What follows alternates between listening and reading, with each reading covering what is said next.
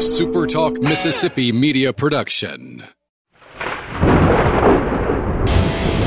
You're listening to Thunder and Lightning on Super Talk Mississippi, covering Mississippi State sports like nobody else. With Sports Talk Mississippi's Brian Haydad and Robbie Falk of 24/7 Sports. Powered by Taylor Construction Equipment. Whether you're looking to rent, lease, buy, or for service, contact Taylor Construction Equipment today at TaylorConstructionEquipment.com. Now get ready for Thunder and Lightning. This is Thunder and Lightning here on Super Talk Mississippi. Brian Haydad and Robbie Falk here with you on a Wednesday morning. Thanks for joining us here at supertalk.fm or wherever it is that you get podcasts from. We appreciate all you guys out there, our great listeners, especially our servicemen and women out there taking care of us. I want to thank our sponsors over at Strange Brew Coffee House and Churn and Spoon Ice Cream. Start your day the right way with the trip to the drive-thru over at Strange Brew Coffee House here in Starkville or at Brupolo over in Tupelo. It would be a little weird, Robbie, if Brupolo was in Ingomar. Yes, that would be a little weird. Nobody. Home of the Falcons. That's right. That's right. A basketball dynasty. There was a sport. I wasn't sure which one it was that I know like every year they're in it. They are, I mean, if you ever gone to their gym, like and gone to a game up there, it's like stepping into the state of Indiana. Yeah. Like it's not Mississippi. You've gone to a different state. You've gone back to Hickory High School and Hoosiers. I mean, that's what it feels like. But there's a lot of places in North – we've talked about that before. There's a lot of places in North Mississippi like that. Yeah. I'm sure they would still enjoy a good Strange Brew Coffee House, though, if they had one there. In Brungomar? Yes. There you go. Wherever you are in our great state, you want to enjoy some Strange Brew coffee each and every morning. It's really simple. Just go to strangebrewcoffeehouse.com and order it to be shipped right to your door. Whatever kind of coffee machine sits on your front counter, they got you covered at strangebrewcoffeehouse.com. College Corner and collegecornerstore.com is the place to find the maroon and white merchandise you're looking for. We're just a few days from Father's Day. Hope you've already taken care of this. But if you haven't, you got to do some last-minute shopping. Head to one of their 2 locations in the Jackson area. They're in Ridgeland by Fleet Feet or Flowood by the Half Shell. You can always shop online at collegecornerstore.com. And then you just show Dad a picture. Be like, we ordered this. It'll be here. Just give it a minute. Most 99.9% of dads are just like, oh, cool. Yeah, it's fine. Whenever it gets here. We're all pretty laid back. Yes. Now that 0.1% though, I'm sorry. Unless it's like a grill. Hurry up, get that grill here. Well, I mean, if I on Father's Day, my wife was like, and my kids were like, "Hey, we got you this grill, but they're shipping it and it's just not here yet." I would be like, "Okay, yeah." Well, as long as cooking on Father's Day anyway. See, right now, I don't have a grill. Oh yeah. Since we moved, so like I would be a little anxious. I'd be ready to get that in. I hear you. I was trying to segue from the grill to I can't make it work. I couldn't do it. So just go shop at College Corner. Get your dad some really cool Mississippi State stuff. Do they sell Traegers at College Corner with maybe a state script on the top of the grill? No. I want the state script in the grill itself, so I can just put a brisket down, and it grills it into it. Grills it into it exactly. I like it. That'd be a great idea. They do sell a lot of cool grill accessories at College Corner. Yes. The MSU branded stuff. So, yeah, check it out. Restaurant Tyler, Starkville's finest restaurant. Great for lunch, great for dinner. Of course, great for Sunday brunch. If you're taking Dad out for brunch, which, again, a little odd, but that's fine. But take him out and take him to Restaurant Tyler. Tell him to get the Mississippi biscuit. That's as dad a breakfast as you can ever have. It's delicious, and it's great. And everything else on the menu is as well. So whatever you like to do on Sunday, if you're going to treat Dad, treat him to brunch at Restaurant Tyler. 16 Priority One Bank locations throughout Central Mississippi here to serve you. Go to PriorityOneBank.com to find the location nearest you and open an account and start building a great relationship with your local bank that's going to pay off dividends in the future.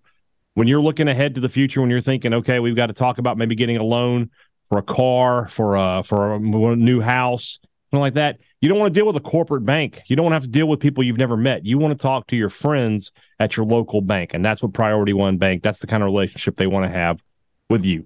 So go see them today at Priority One Bank. Let them make you their priority. It is Rumblings Day here on the podcast, which means we're going to jump right into some questions. Congrats to Colton Watson, back on top, our first one. But I'm going to say Colton, I'm just trying to help you.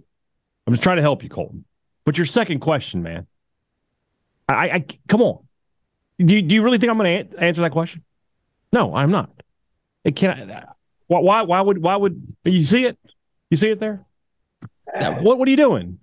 Like, sometimes I feel like listeners, like some people like want to get me in trouble. Like there was a guy one time, I tweeted something from College Corner. I'll give you guys a little heads up here. I do an affiliate thing with College Corner where I tweet their merchandise. And if you purchase off the link that I tweet out, I get a small percentage of that, right? So it's great. So I tweet out this link and somebody like quote tweeted it and tagged the Rogue. And I'm just like, what are you doing? Are you trying to get me in trouble? Like, come on, Colton. Tighten up. I'll get your other two questions, though. My summer job is at Louisville Medical Clinic. Robbie, what are the must-sees and must-dos in Louisville, Mississippi? Give them a couple of good places to go. I mean, there's not a whole lot of entertainment that you can take in. I mean, it's small-town Mississippi, but good restaurant. I do encourage you to go to Market Cafe to check out their lunch or dinner items. Of course, Lake Ticata, you can never go wrong there. K&J Diner downtown, excellent. I was there the other day, had some honey gold wings. If you like soul food, I mean, the menu is quite expansive. But if you like soul food and stuff like that, that's the place to go. Market Cafe for a good lunch. And they have good supper there too. And then Lake Ticata, the buffet there is outstanding. They have great steaks. They have the dessert is unbelievable. They have homemade pies. Really good food in Louisville. So I would say go check out those three spots, and you can kind of bounce around. Since you're going to be working there for the summer, go try them all out. Yeah, sounds good. Also from Colton, where does the 2024 in-state recruiting class stack up with 2015, 16, 19, and other great classes of years past? I mean, it's obvious you have to wait, right? Dan Mullen was absolutely correct. You got to judge these things 4 or 5 years down the road, right? Because you look at 2015, not really a great class when you really look at it, right? I mean, the top guys in that class were Jamal Peters, Leo Lewis, Fletcher Adams, Malik Deer, I'll say it was overrated. Patterson. It was overrated. Right? 16, you got what? 3 bona fide NFL studs from that class. You got Jeff Simmons, you have A.J. Brown, and you have D.K. Metcalf. I think the fourth guy in that group was Benito Jones, who he was a 4-year starter for Ole Miss, and I think he made it as a free agent deal. So I mean, I thought he was really good in college for the most part. Yeah, for the most part, he was okay. 19, Nakobe Dean's already in the NFL. Charles Cross is already in the NFL. Byron Young will be in the NFL next year, I believe, the Alabama defensive line. Or is he already there? I think he's back. Just got drafted. I think he just got drafted. All right, let me double check. Because there's a Byron Young for Alabama and there's a Byron Young for Tennessee. Let's see. Yeah, I'm pretty sure Byron Young got drafted. Yes, he got drafted by the Raiders. Okay. So then there you go. He's in the NFL. Second or third round. He was the number 70 pick. So, yeah, third round. So, I mean, he's doing really well. So, yeah, I mean, the 19 class has got some guys in it. So the 16 class was pretty good. Really good. I mean, yeah, that's just me giving you the top guys. If you look at the overall, if you go down the list a little bit, there's going to be some big-time players there. So we already mentioned Raekwon Davis. Yeah, we forgot Raekwon Davis. Raekwon Davis. Marquise Spencer was drafted. Just going down the list a little bit here. Anybody else stand out to me here? Greg Island played in the NFL. He was the number 22 player that year. This is the 16 class again. Kobe Jones had a really good college career. He's still bouncing. I think he's on some practice squads. Darian Parker was a 3-year starter for Mississippi State. Jack Abraham had a good run at Southern Miss. Among other places. I mean, yeah, but Southern Miss is where he had his best. Is there anybody way down the list here? Nah, nobody else really stands out. Look at it. I love doing this stuff, by the way, in case you can't. 17, 1 and 2, Cam Akers, Willie Gay. Pretty good, right? The 2015 class. So Patterson, solid college player. Peters was an okay college player. Leo Lewis was a good college player. Fletcher Adams didn't do much. Malik Deer, I mean, we're being honest, didn't do much.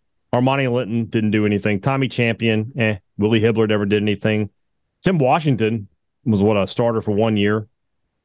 I mean, you got to go down the list here. Cabe Campbell had to leave football. He had an injury. Chris Stamps never did anything. Dante Jones never really did anything. Keith Joseph obviously tragically passed away. Jay Johnson didn't do. Matt Womack at 15 might have had the best college career. He was, a 2-year starter for Alabama and won a national title. You got to go down to 19 to find a guy who was a high draft pick, and that's Jonathan Abram. And he had to go to junior college. So that 15 class that we were all very hyped about, kind of overrated, when you get down to it. All right, let's move on. Hail State Muse wants any update on Rufus Harvey. I don't know that there's ever going to be a real update on him. You just look up this year when we get to football and he's not playing. Yeah, I don't even know if it's been formally discussed really, but basically Rufus Harvey has some kind of condition that he's been advised to not play. Mm-hmm. And Mississippi State has been told he does not need to play. And for Mississippi State, it's a very difficult situation because, if you do play him, then you have the legality of it all of if he does get injured and it's a very serious injury, then you're in a lot of trouble. So from what I understand, Mississippi State is, vehemently against playing him. I don't know what's going to happen with Rufus. I don't know if he's going to give up football, try to go somewhere else that might allow him to play. I don't know. But right now, I don't anticipate him playing football. Yeah. Especially at Mississippi State. There you go. And I pray for the best for him. I hope that, he's okay. He's not – his life isn't in danger. He's not sick, hurt, or anything right now. It's just there's a condition that he has. And I don't know the specifics of it, so I don't want to go into it. But if something were to happen to him, he's a high risk, right?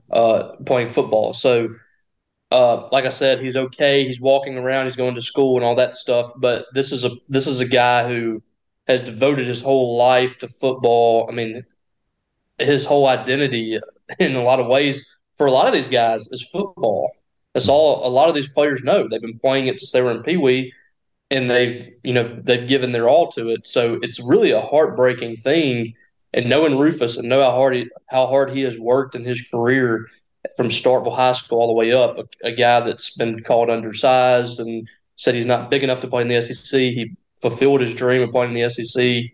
It's tough to see this, and I hope something happens that kind of negates all of this other stuff, and he's allowed to play, and he's not at risk and all that stuff. I pray that happens. But as of right now, everything that I understand is that he's not going to be allowed to play at Mississippi State. All right. Ford Polk says, did you know? So not really a question here, Robbie. More of a question for us to answer. Or we, you see what I'm saying. Mississippi State baseball only lost one game in its first 10 years of existence. Only 29 games played. Well, there you go. Did you know in the last 2 years, they've only won 18 SEC games total? Not great. Well, I did know that, but yeah. Didn't know the first one, though. Rank these villainous TV characters: Tony Soprano, Walter White, Gus Fring, J.R. Ewing, Joffrey Baratheon, Ramsey Bolton. So here's the deal, right? The first four are villains we kind of cheered for. Maybe not Gus Fring because he was working anti-heroes. Anti-heroes. And then you have Joffrey and Ramsey. I would rank Ramsey. I want. I hate Joffrey more. Okay, I hate Ramsey more, I think. I mean, I'm not a fan of Ramsey either. No, neither one of them are good people. But Joffrey just had that. I just wanted to punch him in the face every time I saw his face. When Joffrey died. Ramsey was like that too, but Joffrey was more. I thought Ramsey's death was more satisfying than Joffrey's. Yeah. So I would rank those two. Well, Joffrey was dead. Joffrey was dead in a matter of 10 seconds. Yes. I mean, he suffered he suffered a little bit. It looked like he suffered a little bit. It was relatively quick. Ramsey was eaten alive by his own dogs. That's a good. That was an incredible. The deaths that they had in that. I'm like, these are some sick people. George R. R. Martin is a sick person. Yeah, he really is. I wish he was a harder worker. they could finish his books. But anyway. And then I'm going to go, like, Fring is probably third because we were sort of cheering against him. But at the same time, I loved him. Yeah. I love the idea that this guy lived two lives, that everybody thought he was this normal fried chicken restaurant owner. What a character. I mean, just incredible. And Giancarlo Esposito, great actor. Yes. And I'm going to go J.R. Ewing. Love J.R. But, I mean, he was kind of harmless at the end of the day. He wasn't out killing people. He was just, going around sleeping with other guys' wives and stealing their businesses. That's not that bad. And then I'm going to go Walter White and Tony Soprano. So Soprano is the least villainous. So it depends on how you think of this. Mm-hmm. I mean, Tony was kind of a villain. Yes. I mean, he was a criminal. He killed people. Mm-hmm. He cheated on his wife. He did. He was a villain. Okay. So do you say the most who are these people that you hate the most, or who are the people that are the biggest villains? Who are the people that are doing the worst? You got to look at Walter White. I mean, Walter, at least he didn't cheat on his wife. He was a family man through and through. But he did run a multi-million-dollar drug enterprise. He had plenty of people killed. And not to mention the drugs that he sold would have killed people as well. He killed people himself. He killed Crazy 8. Yeah. So, I mean, it's close. I just like Tony better, maybe because I'm a big fat guy myself. I breathe heavily at times. I loved his shirt selection. So maybe that's just a personal thing. I'm going Soprano last. I love Tony. All right, Taylor Ball. If Leach was still around, would Woody Marks have been the all-time SEC leader in catches? He only needs 82 to get the record. His catches dropped off a good bit last year.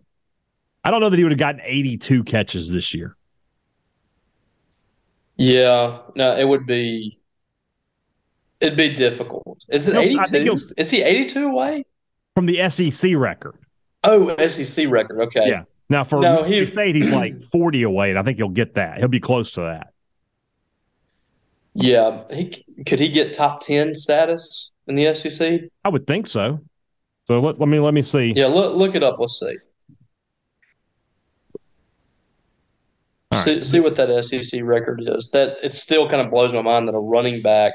This is yards. I don't want yards. I want receptions. There we go. Go. All right. So the all-time leading receiver in the SEC.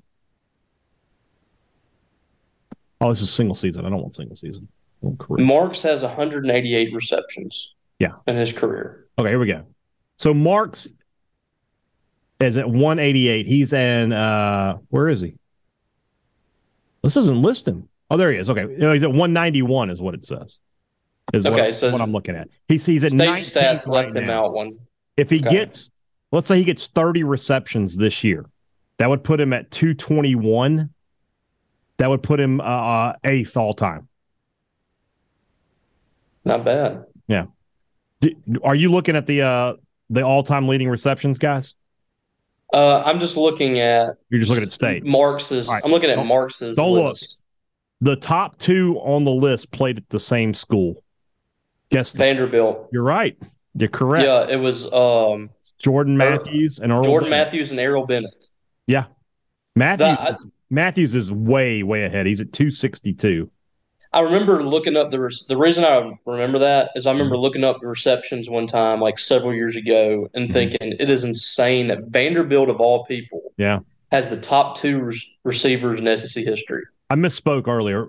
Marks will easily eclipse Fred Ross. Fred Ross has 199 catches. He only needs 9 catches to catch him, so he'll have that in the first. And he's gonna have. They're not going to target him nearly as much, but they're going first to target him. First 2 games, he'll have 9 catches, though, for sure. Because they'll throw a couple screens to him per game. Yeah. So let's just some of the names that are ahead of Marks on the list right now. Derek Abney, Chris Collins from Ole Miss. Fred Ross is ahead of him. Laquan Treadwell. Craig Yeast. People remember him. He was probably the first big-time air raid receiver. Then you got the Alabama guys, Calvin Ridley, Kentucky. Amari Cooper. Is that the Kentucky guy? Kentucky, yeah. Yep. Calvin Ridley, Amari Cooper. Christian Kirk is 4th. I would not have guessed that. Brian Edwards, fourth all-time in receptions. I couldn't tell you a single catch he made. Not one. I have no memory of that guy. And then South Carolina. Yeah. Devontae Smith third, and then the two Vandy guys, Bennett and Matthews. So that's an interesting. You think about all the Florida guys like Jaquez Green, Rodell Anthony, Ike Hilliard. None of them are on that list. Where does Woody Marks, when this is all said and done, fall on running backs at Mississippi State? Such an interesting question because let's take out this year. Don't worry about this year right now, right? Right now, I mean, what is he? He's in his career, he's rushed for like maybe 1,000 yards total. He has over 2,200 all-purpose yards. 22 all-purpose yards, but when he's running back, it's just it's like your brain has trouble wrapping it around it. So if he has 1,000-yard year this year, if he gets close to it, he'll be up there. But I mean, am I putting him in the same tier with Dixon, Norwood, Ballard, Michael Davis? I don't know. The thing about Marks is the thing that I think is going to kind of cement him as top 6 or 7 back at Mississippi State is he just did his job and moved on. And, like this is a guy that didn't sign up for this offense, so they air raid. Mm-hmm. He was averaging, 4 yards a carry in the air raid and getting absolutely punished by defenses. Mm-hmm. Just kind of was just grinding it out and doing his job. And I think at the end of the day, people are going to respect that when they look back in Mississippi State history, because I think this fan base always rewards hard workers, blue-collar mentality guys, and that's kind of been what he has been. Yeah. So, and a guy that has over 1,000 yards receiving and rushing, that's a big deal. That I don't know how many times that's happened for a running back in Mississippi State. I would venture to say maybe never. I mean, how many running backs do you think Mississippi State's had that could have 1,000 yards receiving? Oh, none. No, it can't be. Not even close. Yeah. I haven't researched that, but there's no way. Yeah. So he's kind of in that tier of his own, just like Nick Fitzgerald is the all-time leading rushing quarterback. Will Rogers, you have that. It's kind of guy right there. Mississippi State is going to have its all-time leading rusher as a quarterback and its all-time leading receiver as a running back. That's just kind of funny to me, but yeah.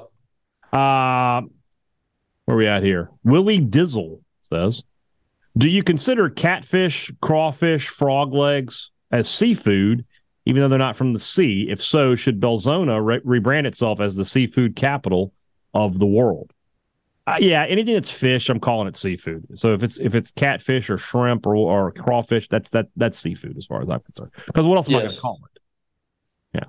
A lot of people do not think that crawfish is seafood, but it is. It's got fish. To me, it is. I mean, if you go to some seafood restaurants, mostly Cajun style, you can get crawfish etouffee and things like that. I mean, it's seafood. Yeah, I agree.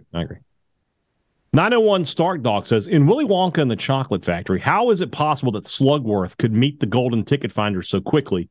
Makes you wonder if the tickets were truly put in random chocolate bars. It's a good question. You know what's funny about this? I saw this pop up on my feed yesterday, 3 minutes after I turned off Willy Wonka. I introduced some weird serendipity there. I introduced Natty to Willy Wonka yesterday for the first time. She sat down and watched the whole thing. And are we talking about the old one or the new one? The old one. So how did she deal with the scene in the boat? She just kind of was like, "Is he bad? Is he a mean man?" I was like, "He's just a little funny, a little weird." Yeah, I said he's laughing. I started laughing because it was a little traumatizing. Yeah. I imagine. All right. Zach Huzak asked us, other than Oklahoma, which SEC team is Zach someone most likely to be the next AD for? Everybody's just ready for him to go. Say, we hired him. Where's he going to go next? I think that's the Mississippi State way. It really is. Isn't it? It's like every single time. Where are you going next? Hunter Hines hits 20 home runs. Well, he's going to LSU. Yeah. Like I have no idea. Don't understand that. Like, I don't know. I don't know. Like right now, everybody is kind of good on athletic directors. Now we'll see what happens if Napier ultimately fails at Florida. But I don't think Florida is going to go back to the Mississippi State well again. So we'll see. We'll see. Also from Zach, TCU also made the playoffs as a non-blue chip ratio team. That is correct. I missed them, making it 2 years in a row. Who is most likely to be the third this upcoming season? I mean, that's the problem is you can't say most likely because they come out of nowhere. Nobody had Cincinnati 2 years ago. Nobody had TCU last year.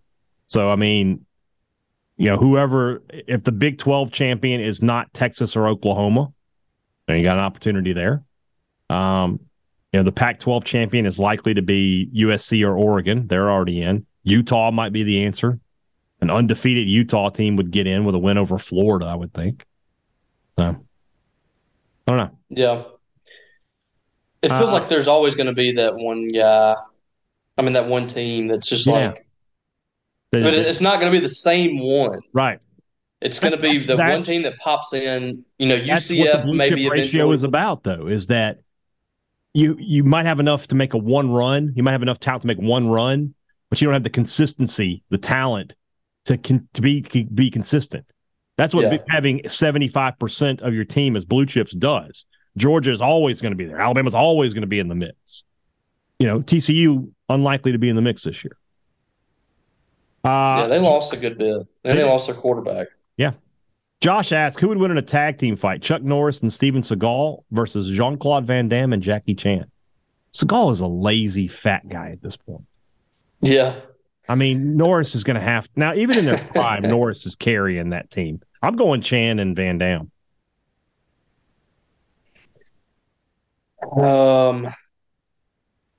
I think so, too. Yeah. I mean, Van Damme and Jackie Chan, too, they were actually, really athletic. Mm-hmm. Steven Seagal, I never looked at him, as a superior athlete. Right. Jean-Claude Van Damme looked like he was actually in shape, yeah. Yeah, he could get out there and play wide receiver. Yeah. And he was very stretchy, he was mobile. I feel like him and Jackie Chan are going to be too quick. Chuck Norris is going to make this a fight. Well, Chuck Norris has become a legend. Mm-hmm. But he's also an outstanding martial artist. I do believe that, but we've kind of made him out to be, Chuck Norris is watching you at night. Yeah. He's in real life, in a real fight, I'm taking the other two. Okay. Have you seen that video of Steven Seagal where he's doing the exhibition and he's bending their wrist and guys are flipping and stuff? Yeah. That was kind of silly. It looks very familiar to those of us who enjoy Monday Night Raw. I'll put it that way. Also from Josh, rank these pizza joints: Pizza Hut, Domino's, Papa John's, Little Caesars. I would personally, in terms of just their pizza, I would go Pizza Hut, Papa John's, Domino's, Little Caesars. I like Papa John's the best, I think. Okay. Little Caesars is last. Yeah. It's really cheap for a reason. It's really cheap, so Yeah. I mean, if you're going for if you're a college student, when I was in college, I would go to Little Caesars. You can get a large pizza for $5. Yeah. And that was an amazing deal. Even now, if you're like, I want pizza and I don't want to wait, you just pop into Little Caesars, it's ready. Yes. It's like $6 now. And none of these pizzas are bad. They're all good. They're all good. Papa John's, I like the garlic butter. Yeah. I like the fact you get a little jalapeno in there. Mm-hmm. To me, the pizza tastes better. I just like Papa John's better. So you're going Papa John's. What's two? Papa John's, Pizza Hut, Domino's, Little Caesars. Okay, so just a little bit of difference. Are you surprised that I went Papa John's second and not first, knowing me? No, because you've been around it enough. Yeah. I feel like your bias would lean a little more negatively than it would. I just like pizza. And you're not negative towards Papa John's, but I think that you're going I order Papa John's all the time, but I like pizza. Yeah, I think Pizza Hut has more of a selection. Would you think? There's more things there. Yes, agreed. And they used to have the restaurant, which some places still do. I do miss the dine-in buffet pizza. The buffet was unbelievable, man. So good back in the day. Kids just don't know. They don't. I mean, when you were a kid, going to Pizza Hut was like an event. Mom would give you like $1 in quarters to go play the Galaga Miss Pac-Man game. You put a couple tunes in the jukebox. You got the little red plastic glasses. You can get your free. That was like the first place where I was ever allowed to like go get my own refill of a drink. You could just go do that. And those red cups. And then pizza just kept coming. And then you get a dessert there at the end for dessert. I mean, that is nostalgia. I love it. I always wanted one of those lights, like the Pizza Hut looks like stained glass or whatever. Above. Yeah, that was fantastic. I've always wanted one of those just hang in my room somewhere. Yeah. All right, let's move on into the rest of the rumblings. That's going to be brought to you by our good friends over at the Mississippi Beef Council, who want to remind you that beef, it's what's for dinner. We are in the summer, and that means it is grilling season. Nothing beats the sizzle of beef. Nothing beats the sizzle of beef on the grill. So this weekend or any weekend, if you can put some steaks. I mean, it's Father's Day, man. A lot of dads like to cook on Father's Day. I am not one of them. I am a let them cook for me on Father's Day. But if you are a cook for your family on Father's Day kind of guy, if you got a new grill and you want to bust it out, go big. Go get some big ribeyes. So go get some fillets and throw them on the grill, and everybody's going to be happy, especially you, Dad. Nothing better than cutting into that steak, knowing you cooked it perfectly, and everybody's going to enjoy it. So this weekend and every weekend, when you're firing up the grill, make sure beef is on the menu. Beef, it's what's for dinner, thanks to our friends at the Mississippi Beef Council. Two Brothers Smoked Meats in the heart of the Cotton District is the place to find smoked Southern soul food. It's just so good. Every time you eat there, you're going to be a happy camper. And don't forget, they are a Bulldog Initiative business. That means when you treat yourself to Two Brothers, you're helping Mississippi State athletics. That's a win-win for everybody. So the weather's been great. Well, not today. It's a little rainy today. But for the most part, this summer, we haven't had the blinding heat yet. It's coming. But until it gets here, go sit out on the patio, enjoy a cold beer, and enjoy some great food at Two Brothers Smoked Meats. Great products and great service is what every business likes to promise you. They deliver it to you at Advantage Business Systems, and they have for going on 49 years. Long time. And the only reason you can do that, the only way, is to take care of your customers. That's what they do at Advantage Business Systems, and they have since day one. When you need technology for your business, you give them a call, and then if you do need service, you call them back, and you talk to the same people who made you the sale. No 1-800 number, no call center, no out-of-state technicians to make an appointment with, just Mississippi folks helping you out. The number is 601-362-9192, or visit them online, absms.com. Find out how Advantage Business Systems will help your business do business. Our friends at The Rogue, I'm telling you guys, Father's Day is coming up. If you present your father with a brand new polo from The Rogue's Collegiate Collection, you might be able to squeeze a tear out of him. That's how great these shirts are. Great styles, great name brands, fantastic fitting polos. Oh, and they've got the logos that you want. No more gigantic banner M. It's the state script. It's the M over S. It's the walking bully. It's what you are looking for. And again, this is another Bulldog Initiative business. So when you support Mississippi State, if you want to support Mississippi State, buy a polo from The Rogue. Shop at The Rogue in Jackson or online at therogue.com. Don't live the three-stripe life. Shop at The Rogue. I mentioned the weather. It is heating up out there. We're getting into June. We're getting into that Mississippi summer. Cool off with a sweet treat from our friends over at Dolce. 509 University Drive, open 7:30 a.m. Tuesday through Saturday. Great breakfast, great lunch, but if it's just the middle of the day and you want to give yourself a little pick-me-up, you want to get out of this summer heat for a minute, a bowl, a cup, a milkshake, whatever it is, the gelato is fantastic. If you haven't tried it, you need to go see the difference between that and ice cream. It's just tremendous. Head over to 509 University Drive and enjoy a sweet treat at Dolce. All right, Brogan Fairchild, who has the best and worst football press box in the SEC? So I've been everywhere in the West, and I've been to Kentucky in the SEC. You got anything to add to that? I haven't been. I actually have not been to a ton of press boxes. Okay. Auburn has the worst press box because of where it's located. Yeah. It's not just even in the middle of the end zone. It's like off. It's off in the corner of the end zone. I've heard that Arkansas is as bad. No, it was fine. Well, when it was cold, wasn't everybody complaining about how there was It can be cold up there because it is an open press box. But I mean, an open press box where you're on the sideline, I can't complain too much about that. I don't know. I've never been to Arkansas. The best one to me is Alabama. They have the best food. No, I take it back. LSU is the best one. They have the best food. and Yes. your view is good. So I was a little I was a little underwhelmed with LSU's food this year. They put out like hot dogs and like the boiled hot dogs and hamburgers that's this no year. good. That's no good at It all. wasn't great. Yeah. But it's a huge press box. They have, several different um, boxes, I guess, inside the press box. Mm-hmm. Really big. You're on the fifth. You're basically on the 50. So it's a good press box, good location. Yeah. Auburn is without a doubt the worst.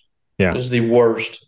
It's not bad amenities inside of it, Mm-hmm. although not great either. Mm-hmm. But the location being where it is awful. Yeah. I agree.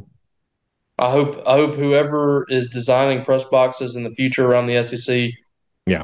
make sure they do not follow that. Listen, I don't mind being in the end zone, but being in the corner of the end zone is tough.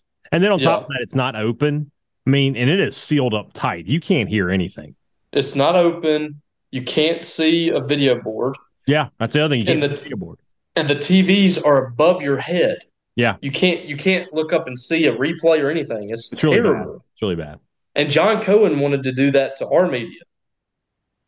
He wanted to put us in the end zone, which that wouldn't have been as bad because we would have a big video board. But he was wanting to do that, and from what I've been told, Zach Selman is not on board with that. So, thank you, Zach. We appreciate you. We appreciate our friend. Yeah. Let's see here. Next, also from Brogan, what were your favorite cartoons growing up? So, like Saturday morning cartoons, I love the Super Friends, but for a young, like 11 to 12-year-old guy staying at his grandmother's during the day, the afternoon block of G.I. Joe, Transformers, Thundercats, and Silverhawks was where it was at. Was that on a regular day? That was every Monday through Friday. Nice. I'm trying to think. My Saturdays at my grandparents was the old, car.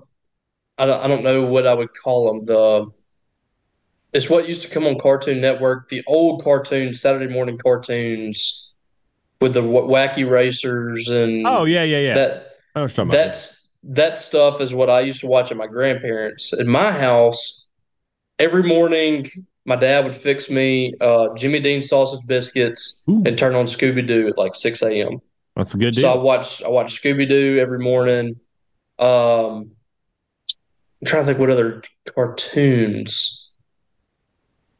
Now, I was really big into Nickelodeon whenever, and those aren't cartoons, but all those Nickelodeon shows, Are You Afraid of the Dark, Pete and Pete, Legends of the Hidden Temple, Double Dare, Salute Your Shorts. Those were your like that was my era. Yeah, that you were probably in high school at that point. Yeah, agreed. Yeah. Late high school, about to go to college, but that was like my childhood. When I got home on the afternoon after school, I'm turning on that, and from like 3 p.m. until 7 or 8, it's that block of shows. That was awesome. Yeah. But there were some good. I mean, there were some solid cartoons during that time. There were Nickelodeon cartoons that my mom didn't want me to watch, like Ren and Stimpy and stuff like that, because it was like what she would call bathroom humor. Like they talk about farts and burps and stuff. Yes. My mom didn't like that. You fat, bloated idiot.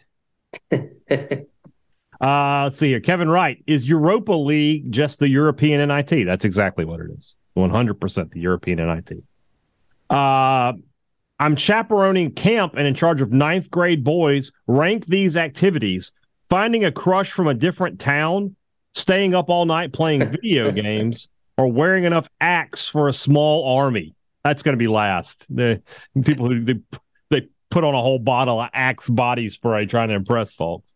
We didn't get a chance to play video games. Yeah. So getting the crush from the other town. Oh man, everybody had to have one. That every single time I went to a centrifuge or whatever church camp, every single time got a girlfriend. Yeah. And I have one that actually we got like somewhat serious. Oh. and it was my senior year going. I was finished up my senior year, summer senior year going into college. So I'd already got an apartment in Starkville, everything, and I meet this girl, and I'm just like in love with this girl. Mm-hmm. I think I found the person that's going to be my wife after meeting her for 3 days. Mm-hmm. And I drove to Decatur, Alabama to pick this girl up. She was going to come home, stay with me for the weekend. I went and picked her up in Decatur, Alabama. I was going to meet her at Sanford, which was where she was going to go to school, and she had not made it to Birmingham yet. So I had to drive to Decatur to get her, which was like maybe an hour or something down the road. So bring her back. We have a good time. We actually watched Are You Afraid of the Dark? We watched like 5 episodes of that.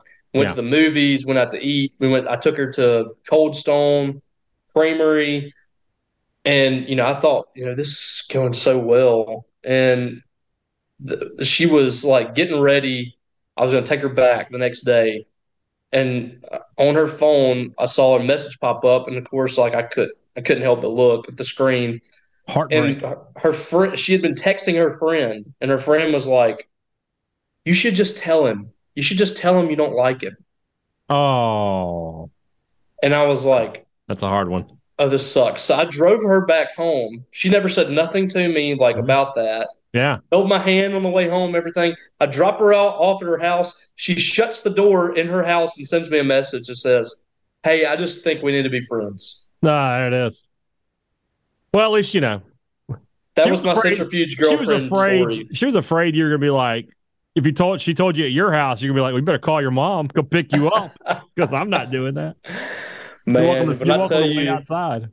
I had my foot on the gas pedal on the way home, coming down the highway. I was going 90. There you go. You can have one of my buddies was with me. He rode with me to keep me awake and stuff. Yeah. He was holding on to the handle. He was scared to death. Yeah. Yeah. He was scared to death. Nice. Yeah, that's my centrifuge story. There you go. Oni Robertson asked us, as a guy in his mid-20s, I was unable to see the Attitude Era live. Sounds like an excuse to me, I'll be totally honest. I got into it around 2002, 2003, so I'm going back to watch now. In the 1996 King of the Ring the place to start, or is there a better jumping-off point? Yeah, that's a good spot. 96. 96. That's kind of the turn. That's Austin 316, yeah. It first started, it really, what would you say kicked it off? The Attitude Era? Yeah. Was it Shawn Michaels and Triple H kind of joining forces? It starts kind of with when Stone Cold and Bret Hart do the double turn. And so then you have Bret Hart sort of with Shawn Michaels, and Michaels isn't really the face, and Bret Hart isn't the face. And then you see, DX forms, and it goes from there. Shawn Michaels was the European champ, I think. Mm-hmm. Well, you have the match so that was where Bret Hart wrestles The Undertaker, and Shawn hits him as the special ref. He hits The Undertaker with a chair by accident and has to count Bret Hart as the champion. That's really the sparking point of it. Because then the next thing you have is Shawn Michaels versus Undertaker Hell in the Cell. Yes. And that's the debut of Kane. Yep. And then you go into that the Survivor Series, and that's where the Montreal Screwjob happens, right? I would definitely say 96. That's the Mankind gets in there. Mm-hmm. Stone Cold, it really starts to rise to prominence. Yeah. That's probably, I would start at King of the Ring and work your way through. And if you have Rock join the Nation of Domination in there somewhere, and that's what begins where he becomes The Rock instead of Rocky Maivia. So that's all that. No, that was. There's some really good stuff. He does ask, is it important to watch WCW alongside Raw week by week to get the full effect? I would say yeah, because you want to understand what was going on on the other side as well. And I mean, you're going to admit there's great stuff in there too. So here's what I did. I would start with Paul showing up on Nitro. That's where I would start. Yeah. So when the WWE Network first came out, and I'm just now in 2002, I think 2003. Mm-hmm. When the network first came out, I started on Raw, and that was 93, I think, when that first started. And then when Nitro came in, I started that. And so I did Monday Night Wars. I would watch Raw and then Nitro. and I would watch it chronologically, watch all the pay-per-views. If you have the time to do that, do it, because it's really cool to watch how the wrestling kind of, I guess, grew and went through all these changes, and people started going back and forth. It's really cool. Yeah, I agree. Brian McDuff, another wrestling question, is anyone as bad at timing their ring entrance music as Ricky Starks? He always seems to miss his beats with the fist pumps. Yes, he's not great at it. It feels like he's a second behind. And you would think a guy from Louisiana, he would have a little bit of rhythm or something, but I guess it missed him as far as that's concerned. Yeah, I'm not a big Ricky Starks guy. He has a lot of potential, but they have just messed him up. Like when he beat Jericho, it should have been like, okay, launch him, and then they sent him into a program with MJF like a week after Max won the title. You're like, well, clearly he's not going to beat him. So, like, what was the point of that? And now they've got him doing this thing with the Bullet Club that seems to be going nowhere. So, Anyway, Kyle Wilson, what's the worst thing about the best job you ever had, and what's the best thing at the worst job you ever had? Well, the worst thing about the best job I ever had is I got to work with Richard Cross every day. There's no way around that one. What's the what's the best thing about the worst? What's the worst thing about the best job you ever had? I consider this the best job I've ever had, working in sports. The worst thing about it is, a lot of times I'm working at nights and I don't get to see my family as much. Mm-hmm. Especially, my daughter's been at daycare all day. My wife's been at work. And when they come in, I'm leaving. Yeah. Right now it's great because I'm here basically all the time. But during basketball and baseball season, about 4 nights a week I'm gone at night. Yeah. And when they're you do the high school stuff too, people need to read. Yes. And that's really where that comes into play. When they pull in the driveway or when they're riding down the road, I usually meet them. And it's kind of sad. But otherwise it's a good job. Yeah. All right, then what's the best thing about the worst job you ever had? The best thing about the worst job I had a 1-week gig as a night security guard. It wasn't. I didn't get fired. They just needed me for 1 week, and I worked 10 p.m. to 7 a.m. every day. But the best thing about it was I could play my Sega Genesis and sleep if I needed to. So that you're basically playing into the stereotype that they put on these shows with this dude that's like sitting at the screen, like all and the. It wasn't even like that, dude. This was a Salvation Army thrift store. Like I could hear the rats in the back. I could hear them, but I was so I'll tell you a funny story. So this thing was right across the street from the Warren County Sheriff's Department. My uncle was the chief of investigations for the Warren County Sheriff's Department. So he told them, he was like, look, he's over there. So maybe every now and then send a cop, just send a car through, make sure everything's okay. But if you see anybody coming and going, it's him. And so one night, some friends of mine decided to come by. And they just hung out for a little while, right? So they hang out and then they leave. And then I'm just sitting there. It's like 2 a.m. I'm playing Sega Genesis. And I look up and there's a flashlight just like aiming in the window. So I get up, I start walking to him. I put my hands up in the air. And it's 2 cops. And I'm like, can I help y'all? And they were like, holy. And the guy had his hand on his gun. Oh, my gosh. He was like, what are you doing in there? And I was like, I'm supposed to be in here making sure everything. I'm supposed to be here. Like, if you call over the sheriff's department, they'll tell you I'm supposed to be here. So they called over. They're like, yeah, he's supposed to be there. All right. And he's like, do people break into there often? Well, no, I don't think so. But they just wanted to, until they had I think the place didn't have an actual lock on the door or something like that. I don't remember. This has been like 30 years. I think they were just like, we just want to have somebody there until we can get all of our stuff squared away. Did you have a gun? I did not. I had a can of mace. I had a little pepper spray. They were just. I had my hands. Freeze. That's all I needed. You had 2 weapons. Right here. I had 2 weapons right here. So nearly got shot though, because my friends were like, they saw my friends pull in the parking lot, and somebody called in and were like, "What's going on over there?" So, what game were you playing on Sega Genesis? Mortal Kombat 2. Nice. Yeah, and Madden. Madden 90. or something. 95? Something like that? 94, 95? The one that it had John Madden on it. Oh, yeah. Still had John Madden on the cover. Still had John Madden doing the comment. Boom! Yeah, still had that. Yeah. Still had Pat Summerall. What are you talking about? Oh, man, I loved that. Yeah. It brings back so many memories. There you go. Tim Monroe asked, if you had to live anywhere but Mississippi, where would it be? I mean, if I have the wherewithal, Las Vegas, I would live in the top suite of the Wynn Resort. Mine would be Nashville. There you go. But it wouldn't be like in the city. Like it would be on the outskirts, like in the woods somewhere. Mm-hmm. But I want to be close to Nashville. Yeah. That's good. And I would if I was like a millionaire, mm-hmm. I would just, I would go to concerts. I would go to Broadway like every night. Yeah, why not?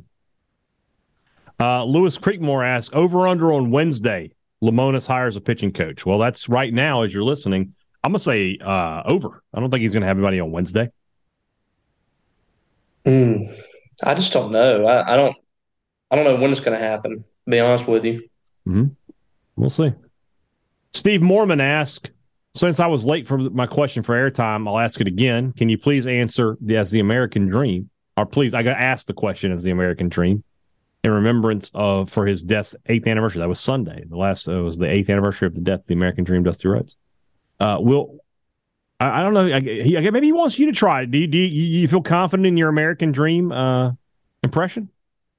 Well, maybe you can ask it and I can answer.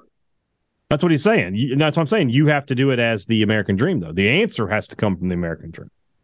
No, I don't feel confident enough. Right. Well, then I'll handle it. Then. Will Robbie be bringing the pimp chair on the Catfish Tour for the live podcast? The pimp chair stays in the house, Daddy. That's not for the public consumption, if you will. Right, that's for Robbie Falk to sit there and look like the king that he is. The American Dream never sit in a pimp chair because I am not of that ilk. Only Robbie Falk is that.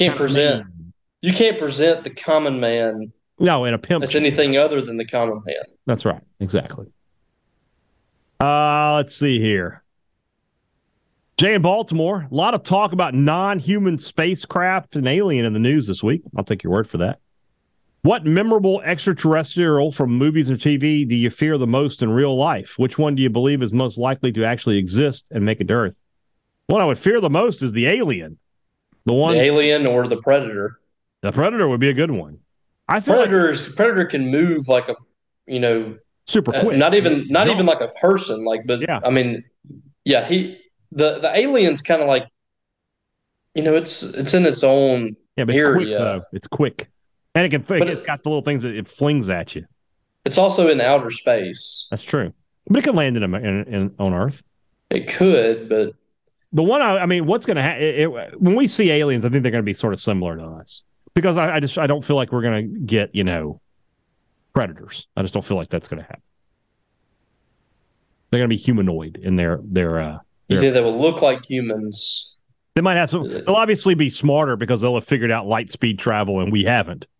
But do you feel that they are closer to Kryptonians? Oh. Okay. Or just like a regular person. Like, are they Kryptonians superhuman? They look like humans, but yeah, they were superhuman in our solar system. In their own solar system, they were just totally normal. Right. So it could be a situation like that. Interesting. Yeah, we'll see. I've heard accounts from people. I just listened to a podcast by Payne Lindsay, who's done Up and Vanished and stuff like that. Mm-hmm. It's called High Strange. He basically has gathered up these people that have had some kind of, maybe not alien encounter, but an encounter with unidentified flying object. Uh-huh. And they've talked about, what they saw and stuff like that. We have very public proof of unidentified flying objects, things that don't make any sense. These things that look almost like Tic Tacs flying through the air and stopping on a dime, sitting. Mm-hmm. They don't make sense to us. Mm-hmm. It's not your typical flying object. Right. And if you're interested in that stuff, I encourage you to listen to that because there's some really interesting things in there. But a couple of the accounts in there talk about basically they were tested, probed, whatever you want to call it, Right. by these people from another place, another planet, aliens. The visitors. And so, people talked about, I guess that's where they get the whole thing of they have the squinty eyes and the big head and the skinny, because according to the people that have apparently been abducted, those are what they look. That's what they look like. But of course, it almost is like a dream state. Like you see it, but then you wake up in your house or something. So it's kind of hard to verify. But there is something out there that is not from around here that is just hanging around. And for whatever reason, they continue to show up in like New Mexico. Yeah.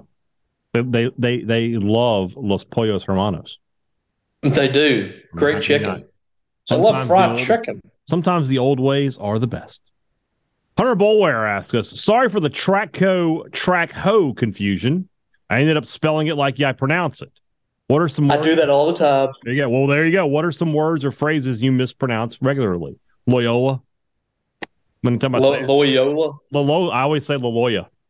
Bob will tell you all about it. Well, according to Rob Hadaway, I'm Reese's, terrible with the Reese's. Yeah. So there are two that I have learned recently. I have been saying wrong for years. I always called them Dutch Hounds, little wiener dogs.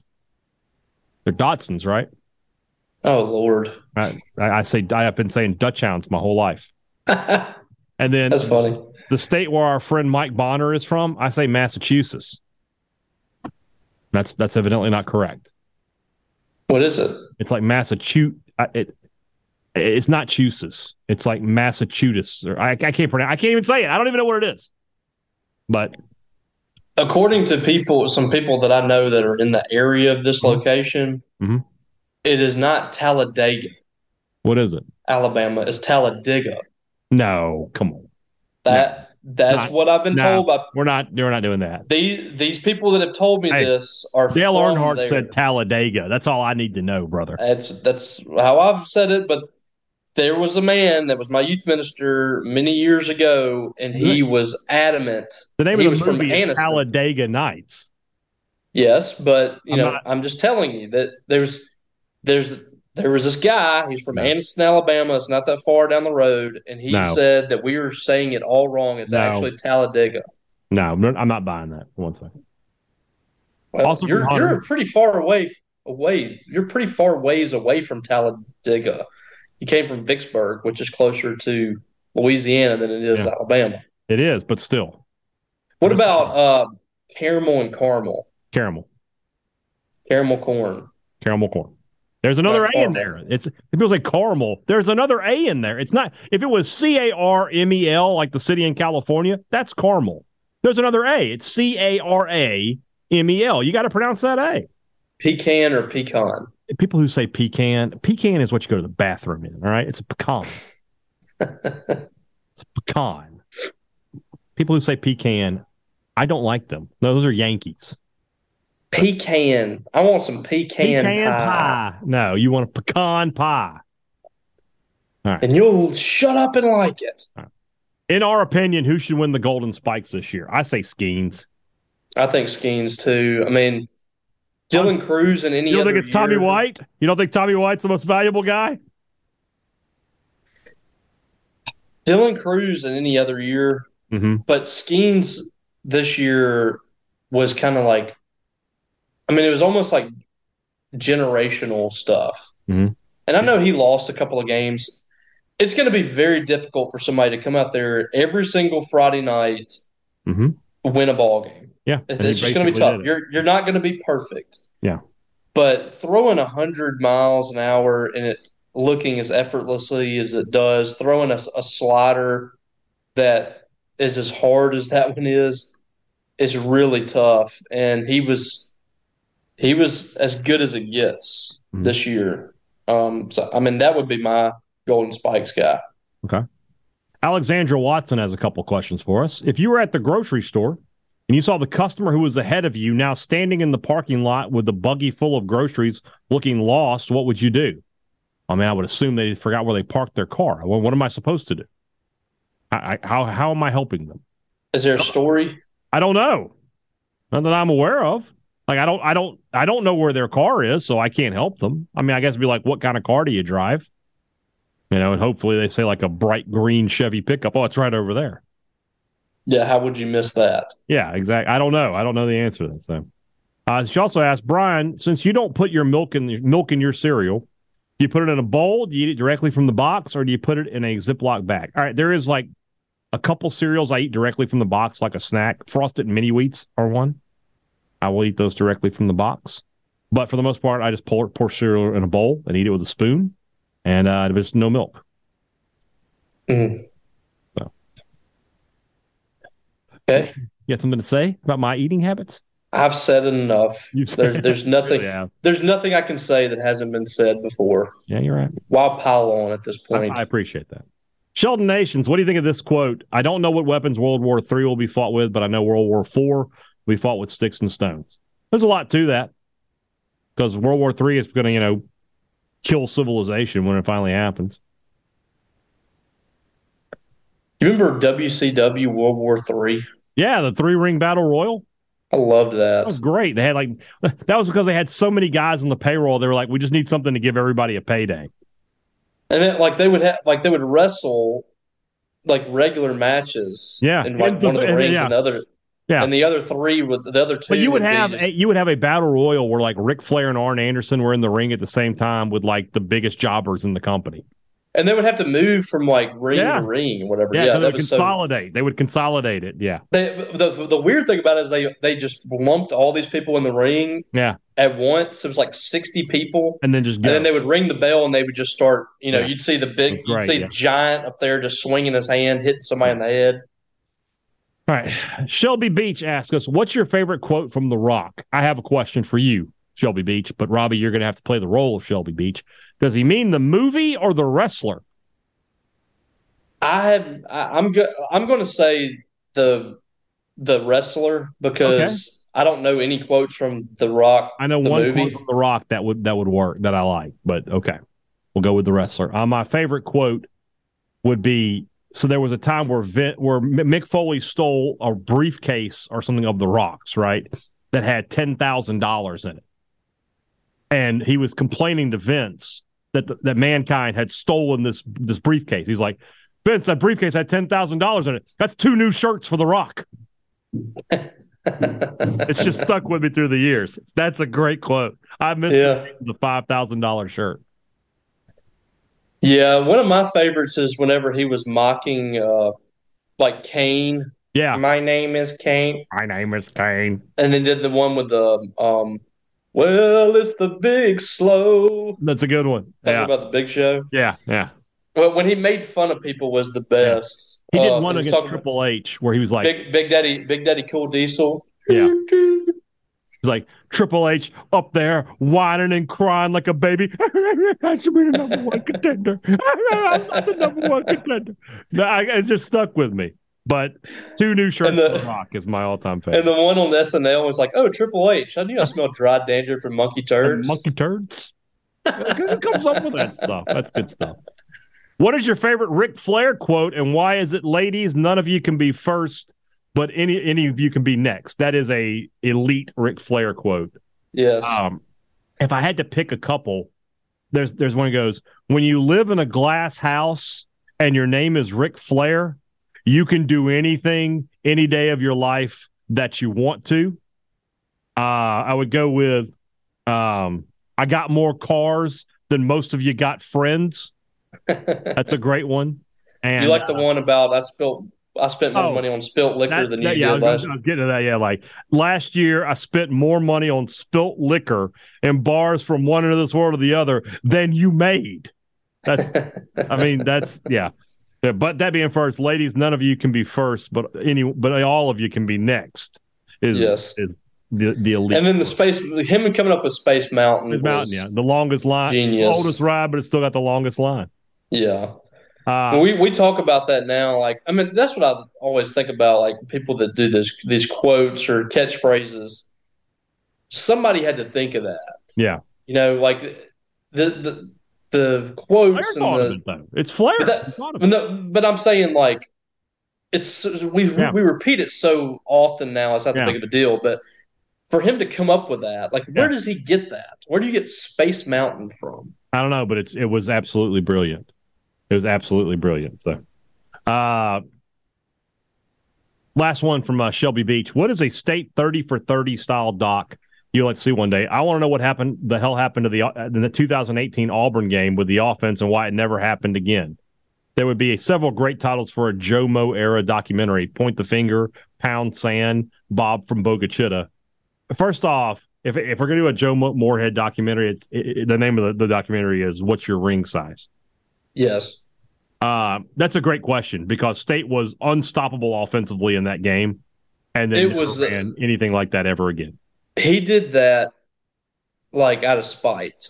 I've always heard that because everybody was complaining. Everybody was complaining about they're not running. He was like, "Okay, I'm just going to run the football 50 times," and it was and super he did, successful. And he worked. And then the next week he changed it back to what he was doing. Yeah, exactly. So he did. It was kind of like that time whenever Kobe got mad and everybody's saying he all he does is score. So he had like 20 assists. Never thought we'd make a Kobe Joe Moorhead comparison on this show. Never thought that would happen, but here we are.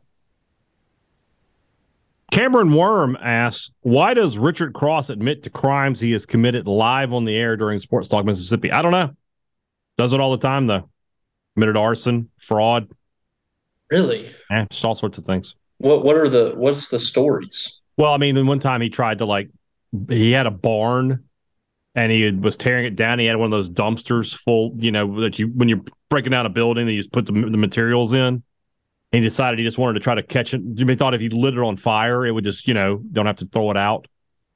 And so he started a legit dumpster fire, and they had to call the Oxford Fire Department out there to keep him from burning down his house, basically. Is that really arson? I'm calling it arson. It's a crime? Sure, why not? Wasn't he going to destroy the barn anyway? Why don't we just get Richard Cross arrested? Why don't we just go with that?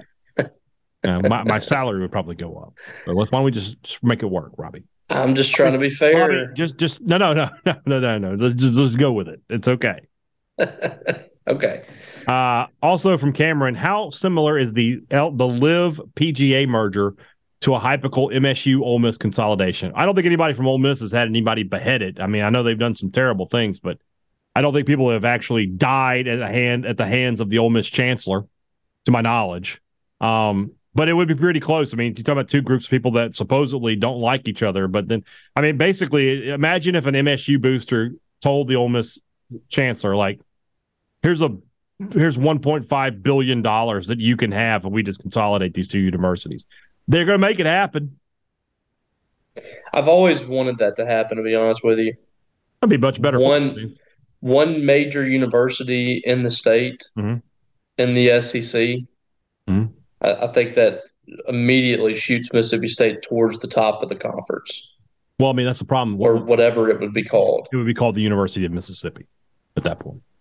Yeah, that's going to hurt a lot of feelings. Either way, it's going to hurt. It's going to hurt some feelings. And where is it going to be? The compromise would be it's the University of Mississippi, but it's not Ole Miss. Right. Ole Miss is done. It's over. Well, what if it's the University of Mississippi in Starkville? The campus is in Starkville. That's another thing that I feel like they'd have to build a whole new campus because now we're talking about close to 40,000 students, right? I mean, would it be in Jackson? Would it be in the capital? It would be in Tupelo. Is where I would put it. Tupelo. Yeah, Tupelo is where I would put it. I mean, and you're going to have to build a brand new football stadium that holds 75, 80, maybe a 90,000 seat football stadium. Well, everybody being on the same page at that point, it would help. It would be a monster. Yeah. Hold on one second here. That there. All right, back up here. We're moving along. The Pine Dog. If Arnett wins 9 games this season, do you think an extension comes after? If so, for how long? Well, I mean, it can't be more than 4 years, so they would just extend him a year. Yeah, but I think that as far as the length of it, yeah, but I think he would get a pretty good. He would go from. But yeah, you can't 5. You cannot get a contract beyond 4 years. I mean, Ole Miss is doing that weird thing right now, but I don't think State wants any part of that. So, no. 4 years. I mean, what do they give them? They bump them up to 4? Yeah. Yeah. It's pretty crazy the contract that Ole Miss did there for Kiffin. I mean, that was kind of like a freak out. For them to go 7-5 this year, too. Yeah. And like when they did it, like I don't think a ton of people were really happy either. It's like we had to do it, but yeah. All right. Last question. We have never had a question this long before. It took 3 tweets to get us this question. Here we go. From Joseph Dudgeon. I don't even see this question. He just asked me. So, okay. Y'all may prefer to talk about this when you break down Kentucky later this summer. However, I wanted y'all's take on our back and forth with them the past 7 years. I think Stoops is great for them, but they stick out as the only team on our schedule that support my intuition. We had 13 penalties there last year with a season average of 6.7 per game. I went through the past 7 years, and there's always a spike in penalties at Kentucky. Do they use penalties to kill our momentum and win a perceived winnable mid-tier SEC game? I think it's a little too coincidental, but maybe I'm paranoid. What do y'all think, and will we ever see that game the same again? Sorry for the length. That's very, very paranoid. I mean, last year there were a bunch of penalties. Moorhead's year in Kentucky, there were a ton of penalties. I mean, State just plays undisciplined up there for whatever reason. If you're asking me, do I think the SEC refs are helping Kentucky? No, I don't buy that. I don't remember very many times where it seemed real sketchy. I think most of the penalties were last year earned. State just played poorly in that game. I mean, start to finish on both sides of the ball. The Moorhead game, which stands out, they had 16 penalties in that game. They committed those penalties. I mean, a lot of them were like false starts. Yeah. And I will say this. I do think Kentucky simulates snap counts a lot when Mississippi State. They might. They did it.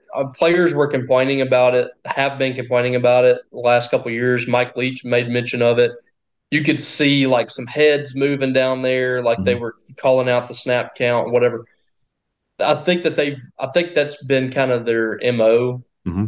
But you've got to be able to adjust to that. I think State did do that in 2021. Mm-hmm. But, yeah, I mean, they don't play very disciplined there for sure. Yeah. I mean, last year, Colin Duncan slapped the offensive lineman on the head or whatever, and he fell down. And Kentucky is an underrated, hard environment. Like, people think it's Kentucky, but, like, that stadium, when it gets loud, it gets loud. So, no, it does. There you go. All right. Long show today. A lot of great questions. Thanks for that. Tomorrow's show, we'll have an opponent preview. We're going to be talking about USM with Luke Johnson from the Eagle Hour. So we'll talk about and Robbie and I will give you our thoughts on what we expect when Mississippi State takes on the Golden Eagles. We'll see what happens pitching coach-wise. We'll see what happens recruiting-wise and a few other things as well. Talk to you guys again tomorrow. For Robbie Falk, I'm Brian Haydad. Thanks for listening to Thunder and Lightning on Super Talk. Time to play the game!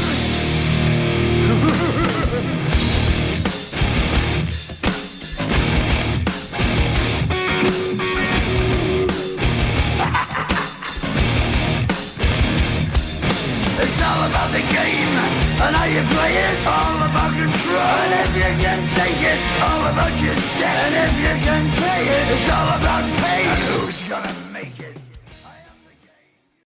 A SuperTalk Mississippi media production.